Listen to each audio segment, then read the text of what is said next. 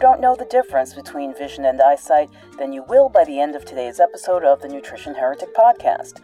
Holistic optometrist Dr. Sam Byrne is our guest heretic this week, and he'll teach us how vision can be improved with nutrition, lifestyle, sunlight, and exercise. Plus, he'll discuss the role of vision in conditions like ADHD and answer a listener's question about glaucoma. Coming up next.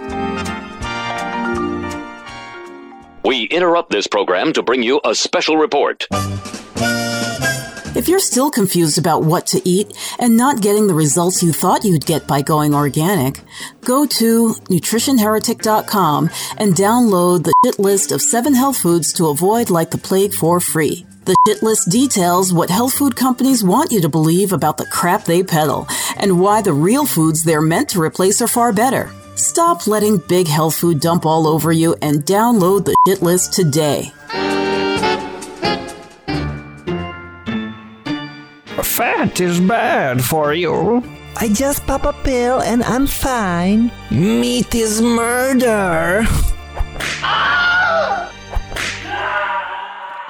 It's time for bad food punishment. It's time for real nourishment. It's time for the Nutrition Heretic. The following program is provided as information only and may not be construed as medical or health advice. It is not intended to diagnose, treat, or cure any disease. No action or inaction should be taken solely on the basis of the information provided here. Please consult with a licensed healthcare professional or doctor on any matter relating to your health and well-being.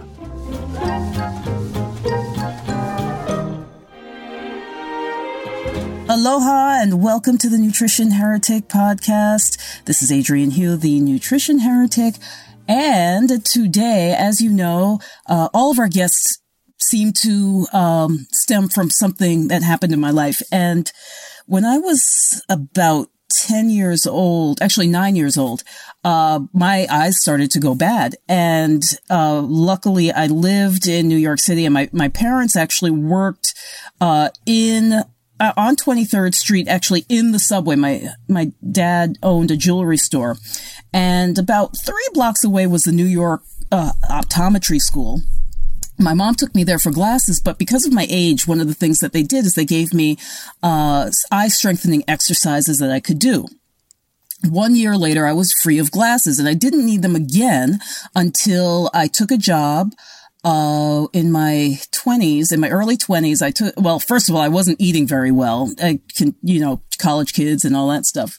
So, but also it was just, I thought I was doing the right thing. I was actually doing the food pyramid, but my eyes got worse. I was working under a lot of fluorescent light throughout the day, and I was only on the 3rd floor facing Grand Central Station. So you can imagine that, that light was fine. Interestingly enough, before that job, I worked on the 26th floor, overlooking the Hudson, and my eyes were fine because we got so much natural light. At least that's what I attribute it to. Because of my history with the eye exercises, I was reluctant to wear my glasses all the time. The eye doctor told me I should wear them all the time. I only wore them when I needed them. And because, for one thing, they actually kind of hurt my face to have them on all the time. But I think that they also strained my eyes, and they didn't. I want to say that they made my eyes feel lazier. And today's expert is going to talk to us about that. And then all these years, I have been using my glasses just for driving and important things like that, until my daughter stepped on my glasses and broke them for good. And I realized that I could drive and do a lot of other things without my glasses even though every optometrist I went to, over the years had told me, I'm now 48, had told me that there was something, that if I didn't wear my glasses every day, my eyes were going to be worse, and just be prepared. You don't think your eyes are getting worse. And none of them could ever find anything worse about my eyes over the 20 years. And that brings me to our guest today, because I'm gonna skip over the slightly racist optometrist that I saw not that long ago, who prescribed glasses and then got angry at me that he filled the prescription wrong. But our guest heretic today is Dr. Sam Byrne. He is a holistic optometrist, and he is also the author of Creating Your Personal Vision, a mind-body guide for better eyesight. Welcome to the show, Dr. Byrne. Thank you, Adrienne. It's great to visit with you. Oh, thank you. And I was telling him before we got started that he's been like a white whale, where I'm like Captain Ahab trying to get him on the show. And he was just so busy because he's helping so many people. And I'm like, I got to talk to this guy because there is another way. And talk to us a little bit about what it means to be a holistic optometrist. What it means is that I believe that the eyes are an interrelated, interconnected part of the body, and that our eye health is related to our systemic and metabolic and nutritional health, and that we have the ability at any age, even when we become an elder, that we can reverse eye problems. And the standard approach, as you know, is that our eyes are only going to get worse as we age. And, you know, there's this saying that when you turn 40, you need bifocals, 50, you need trifocals, 60, you're going to get cataracts, and 70, you're going to get macular degeneration. And that's kind of what's, you know, presented at a regular eye doctor's office. But in my world, because I've studied things like Chinese medicine and craniosacral therapy and nutrition, that I've actually seen people improve their vision and reverse things like cataracts, glaucoma, macular degeneration just by eating better. So I got sold very early on in my optometry career, and that's my mission.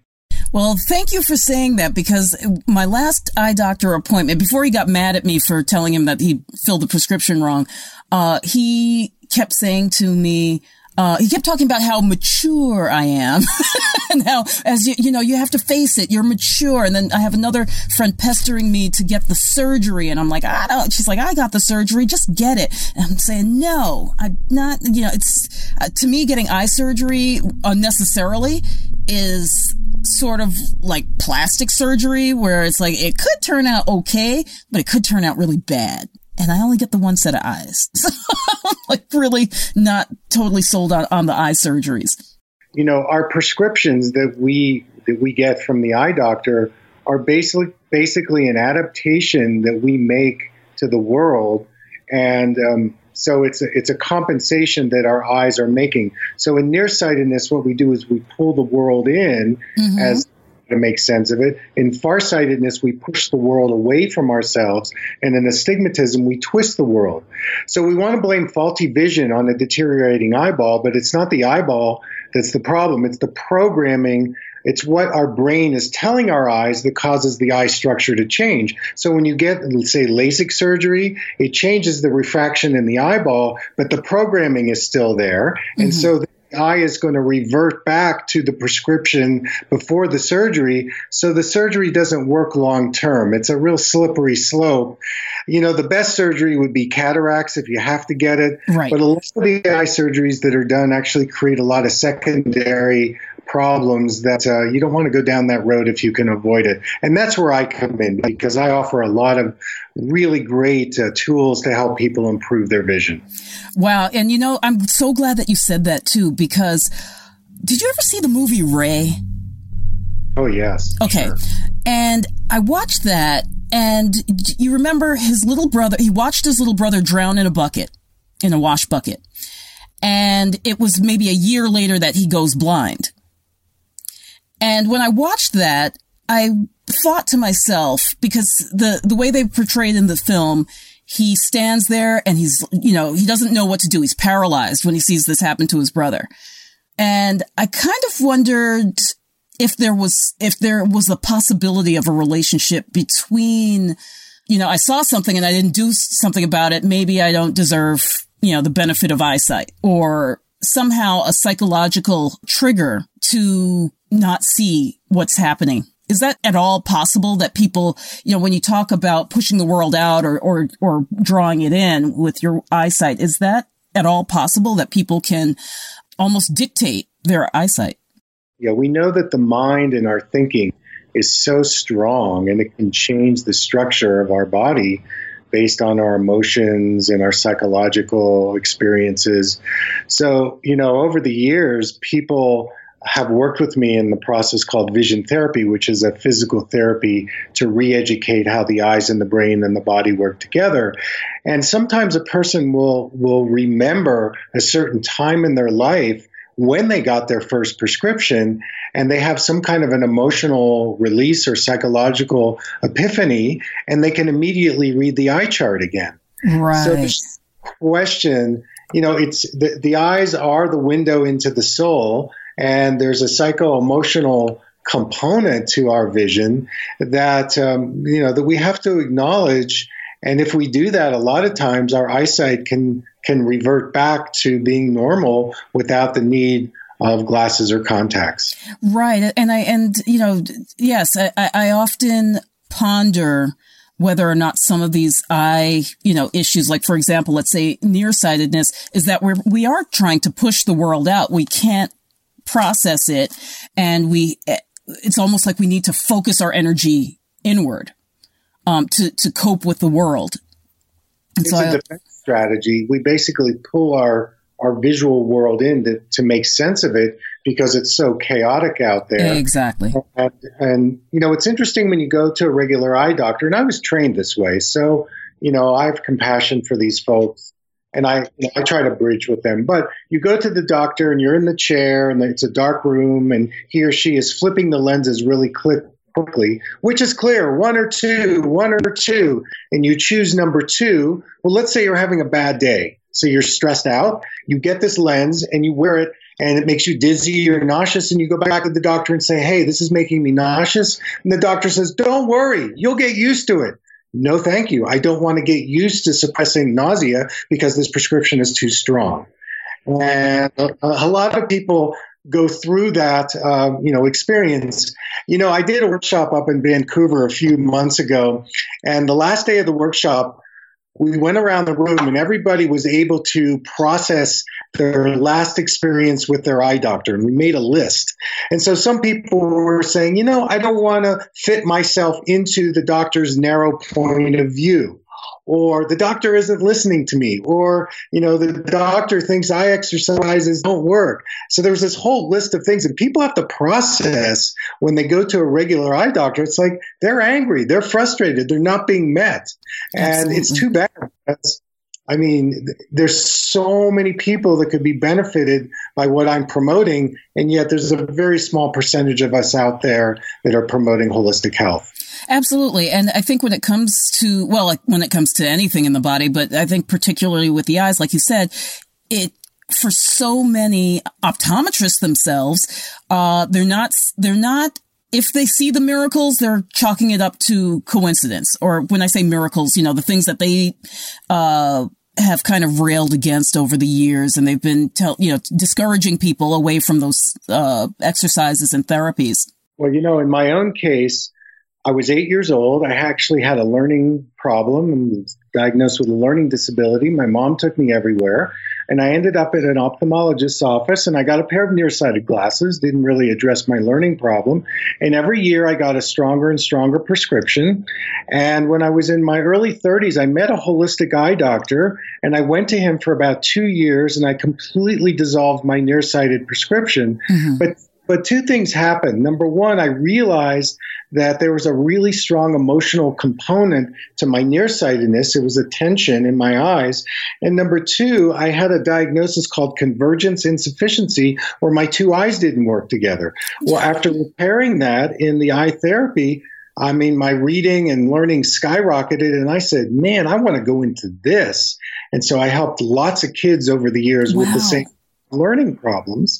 And then it kind of morphed into things like autism and ADHD, because some of those kids have undetected vision problems that, they see the eye chart at 20 feet just fine, but they have problems using their eyes together like I did. Mm-hmm. So you don't get the testing, you just go into the special education classes and, it's lost. And so the idea is that we want to recognize that our eyes are so interrelated to our brain. In fetal development, the eyes actually come from brain tissue. So when the eyes, we're working with an extension of the brain. So what we eat, how we think, how we move, what our posture is, all of those things go into kind of developing how our visual system is processing information. Wow. Yeah. And I had something similar with my eye, I kind of think of it as a metaphor for the fact that I'm always looking out there. I'm always, interested in what's going on around me. So as a child, I was actually farsighted when all of my other friends were nearsighted. And I think part of that is because I always want to know what's on the other side of the fence, like a goat. So did you make a distinction between vision and eyesight? Of course, yes. So eyesight is a static measurement where you're sitting in a room and you're looking at 20 feet. And the measurement is called 20/20, which is seeing a one-third inch letter at 20 feet. That's eyesight. Mm-hmm. Vision is how the eyes and the brain and the body work together. So eyesight is one aspect of vision, but in most eye exams, they check for eyesight and eye health, and they stop there. Right. But they use the word vision interchangeably. It's actually incorrect because vision is a dynamic set of skills that are learned and developed. And actually, you start developing them very early in life as an infant, as a toddler, because movement starts stimulating things like your peripheral vision, your eye tracking, your fixation, your eye contact. So if you don't move or your posture's off, or let's say you've had a birth trauma as an example, a lot of times that stops your visual development, and this creates problems later on in learning to read, reading to learn, processing information. So there's a whole developmental spin in what vision really is. I say that vision is more than an eyeball experience. I like that. So what are some of our biggest threats to vision right now in the modern age? Maybe, for example, we know screen time. As I stare into my screen, we know that screen time has an impact. But what are some of the other things? Like when I talked about fluorescent lights overhead, are those impacting us negatively in any way? There's been some great research done over the years with children who sit all day in the classroom under fluorescent lights, and they have much more hyperactivity. Their immune systems are lowered, so they have more sickness, and they have more dental problems. So, we could talk about the benefits of light and being in the sunlight. Probably the biggest thing going on right now in terms of eye disease is the number one cause of blindness is macular degeneration. And the macula is the center part of the retina where we see detail and color vision, and more people are developing macular degeneration because it's due to oxidative stress and inflammation and toxicities.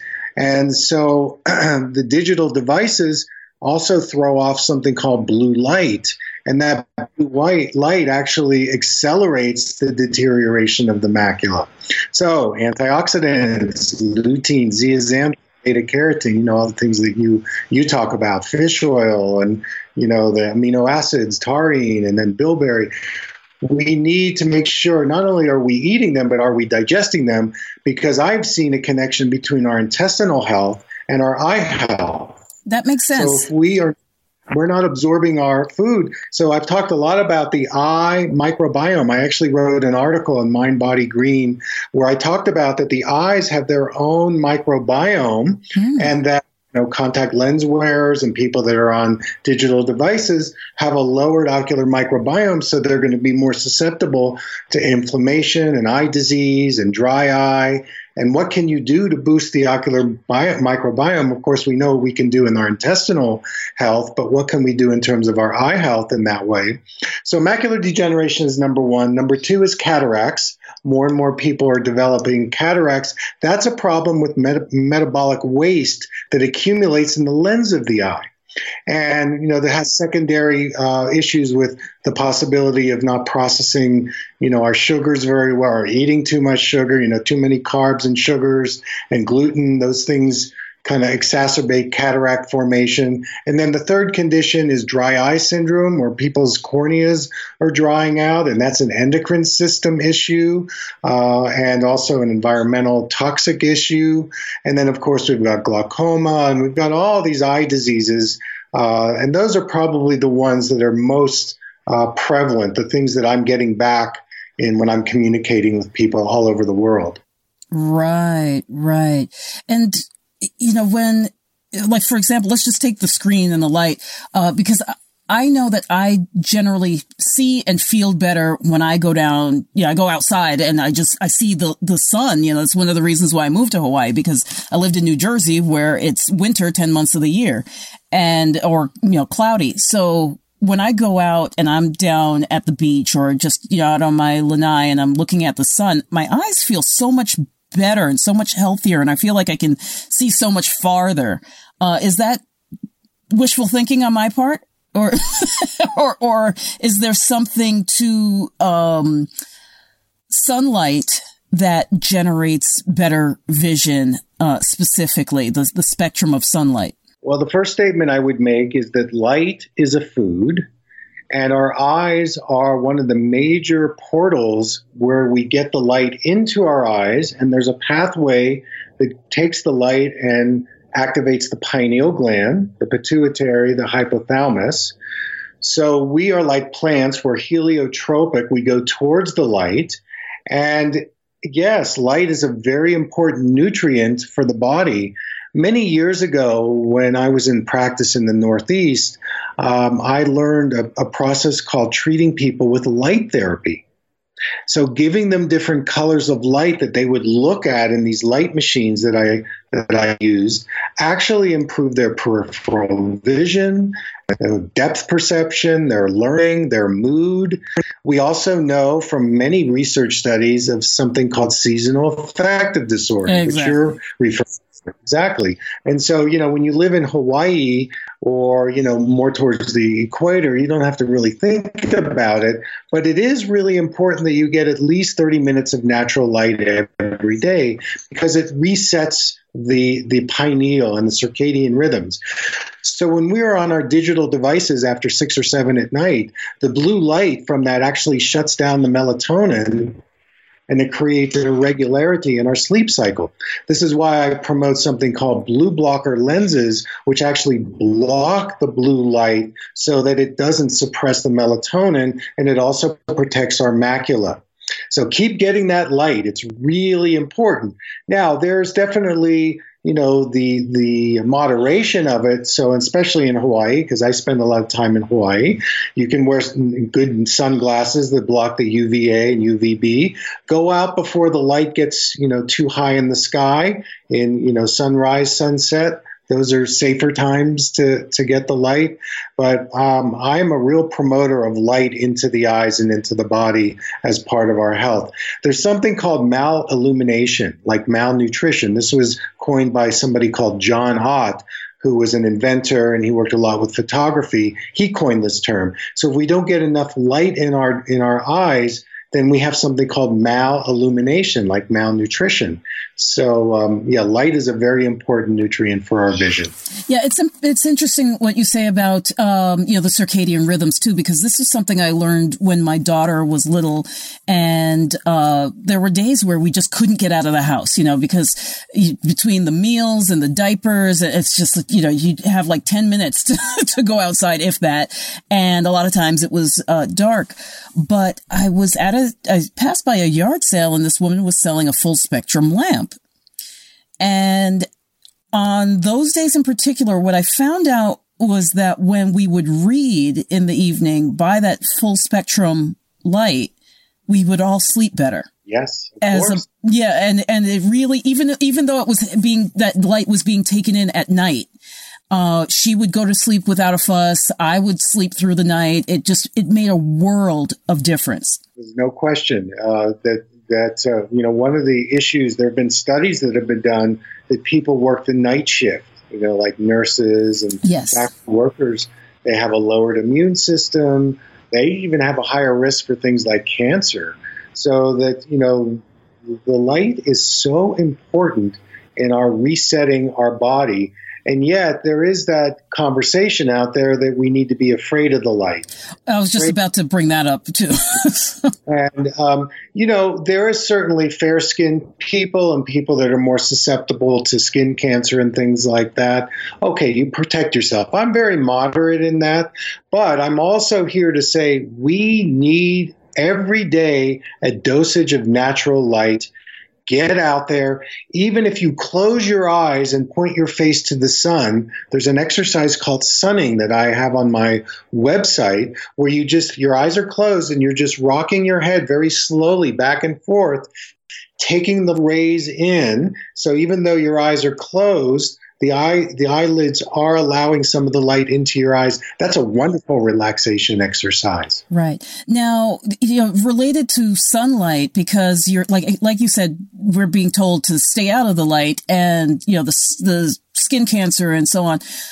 Is there any effect of the sunscreens? How, in other words, the way that the body itself would normally take in the sunlight, is there anything that the sunscreen is doing to interfere with that on the eye level?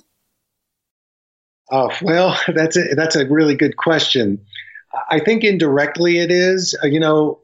It's interesting. One of the modalities I use is essential oils.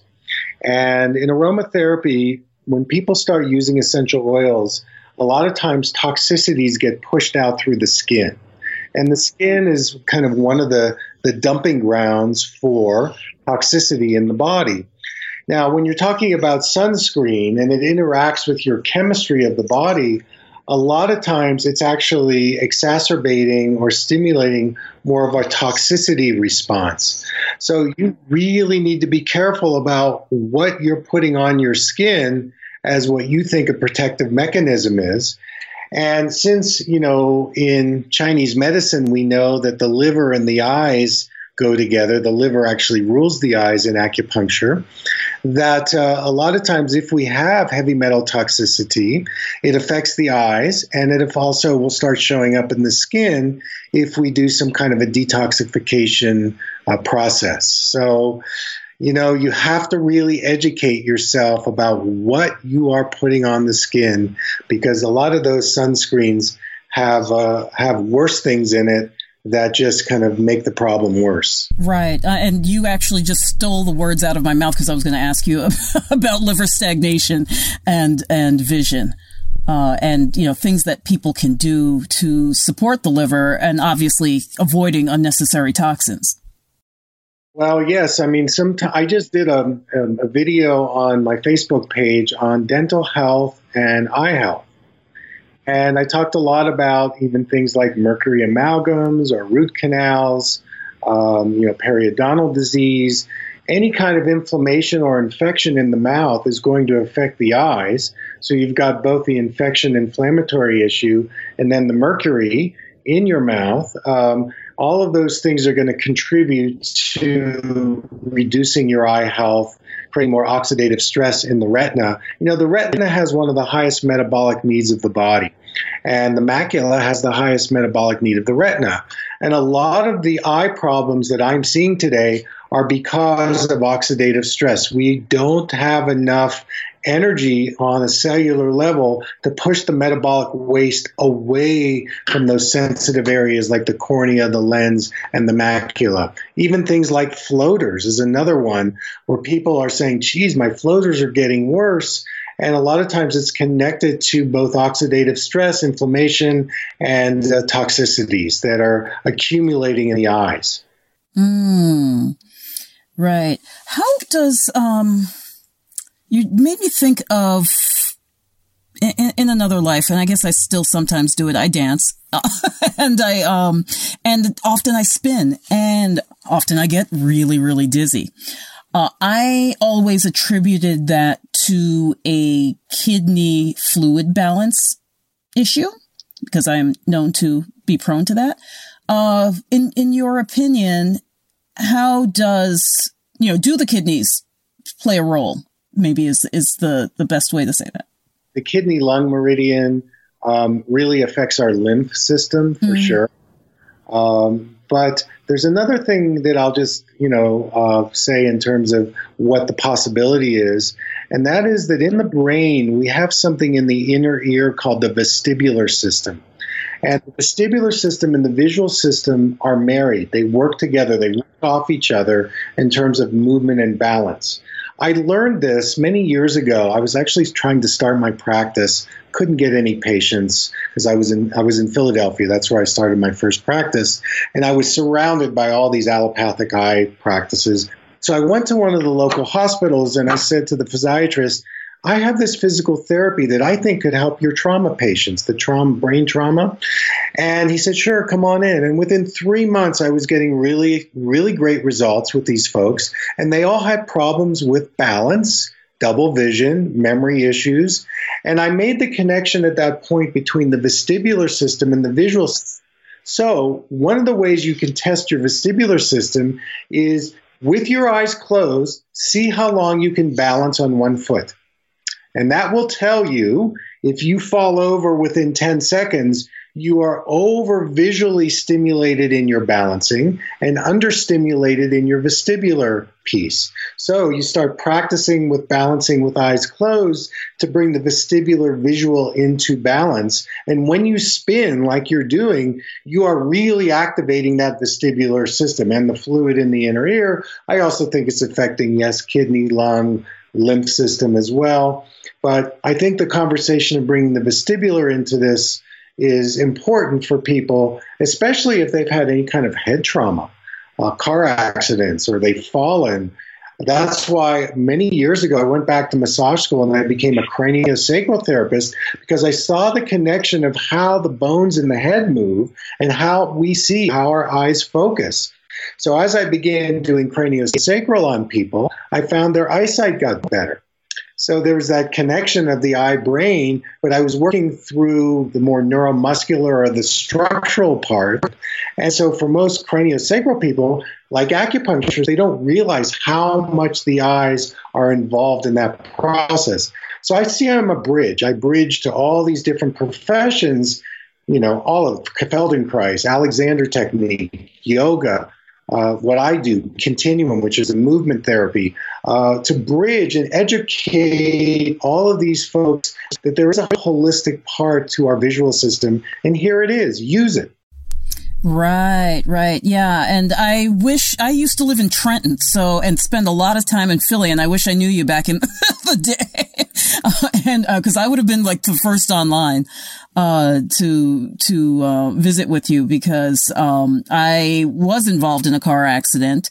The spinning dizziness preceded that, but still went to a lot of craniosacral, Feldenkrais, acupuncture, chiropractic, and 50 grand later, still in the same place. Just really didn't do none of the people that I worked with were familiar enough with the breadth of what was going on, and so we're really just falling into that trap of seeing each system independently.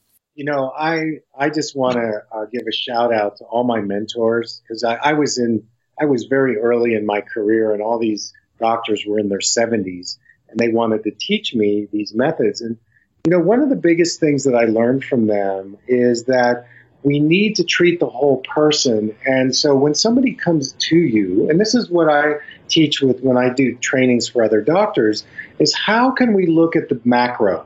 And then within the macro, how can we plug in with these different things? Because you're right, there's a specialist. You go to the specialist and it's fragmented. It's just, we're going to do this tiny bit here, tiny bit there.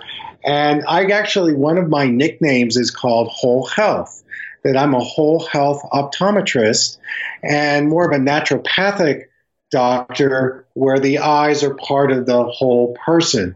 And I think that that's sometimes what's missing in some of the medical treatments. I mean, I've heard this story that you're sharing, thousands of times. Mm-hmm. And it's too bad because if you stay in your canyon of specialty, then you're not seeing the whole person and it's not going to stick. It's not going to hold.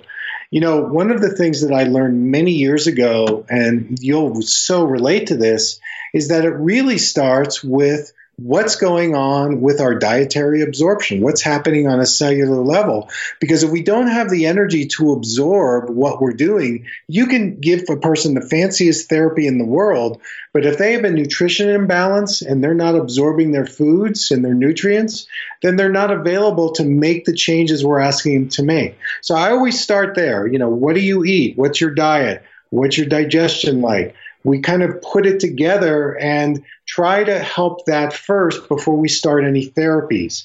And I'm sure you have a lot to say about nutrition. It's number one on my list that we need to work on that initially before we start doing all these other things. And I'm so glad that you say that, because I feel like if you're not putting the right fuel in, it doesn't matter what the rest of it. It's like changing the tire on your car, but the problems with the transmission, it's not gonna, it's not really, it doesn't really make sense. Well, I tell you, on Facebook, the biggest views I get are about diet soda, sugar, fast food, obesity, diabetes, high blood pressure, and heart disease. I mean, these are the issues that people are dealing with, and we're not talking about really changing our diet and eating more plant-based and, non-GMO and getting away from even the plant killer, that glyphosate, that creates that inflammatory response. So, I think you and I are beating the same drum, and more of the doctors in functional medicine are speaking that way. And this is where we need to go, in my opinion. I gave a workshop a few years ago to a group of doctors. And at the beginning of the workshop, I said to them, there are 200 of them in the room. And I said, how many here take vitamins? And they all raised their hands. How many here recommend vitamins for their patients? Nobody. Yeah, exactly. And I said to the group, why aren't you learning about these recommendations? And flatline. The main thing that doctors are doing in the eye care thing is they're saying, we're going to watch the condition.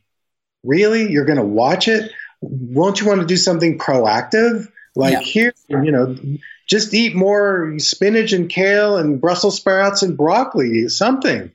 But, there's just a disconnect in terms of the eyes and nutrition that, again, it's another promotion that I'm really advocating. Because food can be our medicine, and with the state of healthcare, it's disease care, it's not healthcare. What can we do to take our health back? And, I think learning how to eat differently and being more of an advocate about, look, I want organic food, I want non-GMO, I want to do plant-based, those kinds of things that you and I probably agree upon. And in Hawaii, I know, going to those farmers markets, it's awesome. So, I mean, here you go. Let's just talk about nutrition for a while. Right. Exactly. And, unfortunately, when it comes to nutrition, everybody eats, so everybody thinks they know. And I always say, you have to know a lot about a topic before you realize how much you don't know. Because, you can, if you've never studied, if the most research you've done into nutrition is, reading the internet or just the free magazines at the health food store, you're not necessarily getting the entire scope of possibility. Before, I'm going to have to let you go soon, but before we go, I have a listener who just sent me this, last night, I believe it was, or the day before yesterday. And I'll read it to you. I've been having problems with my eyesight for some time, but wrongly thought this was due to some minor brain damage, which I don't know what that means. Unfortunately, things took a turn for the worse this week, and I have now been diagnosed with glaucoma in both eyes. I have already lost 30% in my left eye. They have put me on eye drops to lower pressure in my eyes. Is there anything else you can suggest I do? Okay. Yes, of course. So glaucoma, the key in glaucoma, basically what glaucoma is the pressure inside the eyes start to go up. So the eyes have this really intricate circulation system where nutrients are pumped in and out of the eye through a meshwork. And what happens in glaucoma is somewhere along the line that meshwork gets clogged up, the pressure starts to rise up. And the biggest thing that he can do is really start amping up his omega-3 fish oil, especially the DHA part of it, because there's studies out there that show that as you increase your DHA, that's the part of the omega-3 that actually increases or grows the brain. Mm-hmm. And so protecting the optic nerve with more fats, good fats, coconut oil, maybe MCT oil, nuts and seeds. I would probably reduce carbs, no sugar, reduce gluten. I might consider things like craniosacral therapy. There's actually something called the rebounder where you can jump gently on that actually can bring your eye pressure down. So by extension of that, sorry to cut you off, would something like, although I'm not a huge fan of running, would something like that or other kinds of exercise recreate something similar to a rebounding experience if they don't have it? Studies out there that, getting 20 to 30 minutes of aerobic exercise, whatever, I don't know the state of his joints and, his neuro, it could be walking, it could be swimming, but the aerobic exercise, yes, would be very important. And of course, getting a really good eye nutrient with lutein, zeaxanthin, beta carotene. Taurine is a really important amino acid and antioxidant for the optic nerve. Bilberry is a very important herbal formula that brings more retinal circulation to the eyes. Color therapy can sometimes help expand the peripheral vision. Eye exercises are also can reduce the stress and open up the circulation. So I would have him get into my community, Dr. Sam Byrne Facebook. I'm actually doing a free webinar next Saturday that he could plug into and start getting information. I've done so many videos and some on glaucoma that could benefit him. One of the things I've realized about glaucoma is sometimes it starts in the brain. Because it actually is a constriction in the brain, but we're seeing reflected in the eyes. So That's interesting that he had that issue with it. And the other piece about glaucoma that I've seen is that it can mask as having neurotoxicities. So that if you do the Hawks, a lot of times the nerve will get better, the peripheral vision will get better. So working with a naturopath and saying, do I have any neurotoxicities? Does he have mercury in his mouth? Or has he been exposed to toxicities? So these are all things that show up as glaucoma because the eye drops are treating a symptom. There's lots of side effects to it. And then they want to do iridectomies and those procedures, which can cause secondary glaucoma and other things. You don't want to go down that road. So I would have him jump on my bandwagon, start, plugging into what I'm promoting, because there's so many things that he could do, at the very least, to slow it down and neutralize the deterioration. Right. That's fantastic. I was doing a little bit of research, and one of the books that I picked up was, I go on these, explorations into the old time nutritionists. And so I was reading Adele Davis, and she was pretty amazing because she had, a therapy for pretty much everything that we think is new today or, for example, can't be, fixed. And one of the things she was saying about glaucoma is, the stress relationship. And that for a lot of people, when they have glaucoma, they may even go into temporary blindness when they get put under extreme stress. But so a lot of her protocol, and she claimed at the time, this is, we're looking back in like the 1960s, that she had never had a patient not turn around by essentially supporting the adrenals, with things like, brewer's yeast, liver, eliminating coffee. You talked about the sugars. Is there any validity to that? Of course there's validity because, the eyes and the brain are so sensitive to what we eat. And again, the more plant-based natural foods that we eat, that's going to help us. And, when you talk about stress, what happens in our visual system when we get under stress, we start tunneling, we start narrowing. That's what nearsightedness is. We are excluding our periphery because we're in a fight or flight freeze response in a hypervigilance. And so what we need to do is some stress reduction activities, exercises, and what will happen is our peripheral vision opens way up. So, of course, the parasympathetic nervous system is not activating. We're in this stress response. Our cortisol is off the charts. Again, the eyes are reflecting. When we have an eye problem, it's reflecting some imbalance in systemic and metabolic and nutritional health. Right. And for some reason, I just made the connection between the liver, she's recommending, and the liver, because we touched on the Chinese concept of liver stagnation. And in Chinese medicine, Chinese dietetics, you would eat liver to support your liver. That would be your primary, most rapid, according to my teacher back in New York, it would have been the most rapid response to get for your eyes or, for liver health would be to actually eat the liver of another animal. Yeah, I mean, I'm not an expert in that, so I'm going to kind of recuse myself in that. but I do think that, again, some system, whether it's the acupuncture system, Ayurveda is another system, find somebody who's more whole body, who can, help you, guide you. There's the ketogenic diet, there's the paleo diet, there's the Mediterranean style diet. So it's just where you plug in. And but I definitely think what you eat is going to affect your eye health profoundly. Okay, well, I hope you hear that, Chris. And so I'm going to have to let you go because I know that you're busy. You've got patients, and you said you're preparing for a webinar next Saturday. That is the 15th?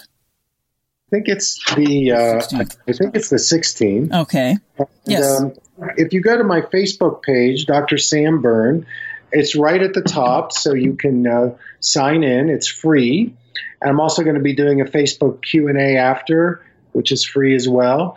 And it'll be recorded, so if you can't make it, that's okay. You can plug into it. And my website is drsambyrne.com, and get in with my community, and I'm happy to share all that I know. And I so appreciate your time and your invitation, and I want to come and see you next time I'm in Hawaii. Yeah, you're literally. As a matter of fact, I lived a block away from where you were. Where you were. But let me just let everybody know that Dr. Sam Byrne is spelled DrSamBerne.com. Say hi to all the whales and dolphins. I know it's a very active time there, and enjoy. It's a great place to be. Yeah, well, I would love to have you down, and hopefully I will have regenerated my garden by the time you come down again. My property is desert, but I've got goats out there doing some work and chickens doing some work, and so we'll turn it around and it'll be a little sanctuary. Oh, great, beautiful. All right. Well, thank you so much for your time. I know you're busy, and I will let you go. Okay, Adrienne. Okay, till the next time. Okay. Aloha. The Nutrition Heretic Podcast is a production of Savor the Journey, LLC. Our audio editor is Nicola Popovich. Our podcast manager is Crystal McLean, and our operations manager is Michelle Med. I'm your host, Adrienne Hugh, the Nutrition Heretic. You can find us at the new and improved nutritionheretic.com, where you can download the Nutrition Heretic's free shit list of 7 health foods to avoid like the plague. You can also listen to previous episodes at nutritionheretic.com/podcast. Be sure to like us on social media for updates. Our Facebook page is facebook.com/nutritionheretic and on Twitter @NutriHeretic. Contact us with show ideas, questions, or if you want to be a guest. And don't forget to rate our podcast on iTunes and Stitcher.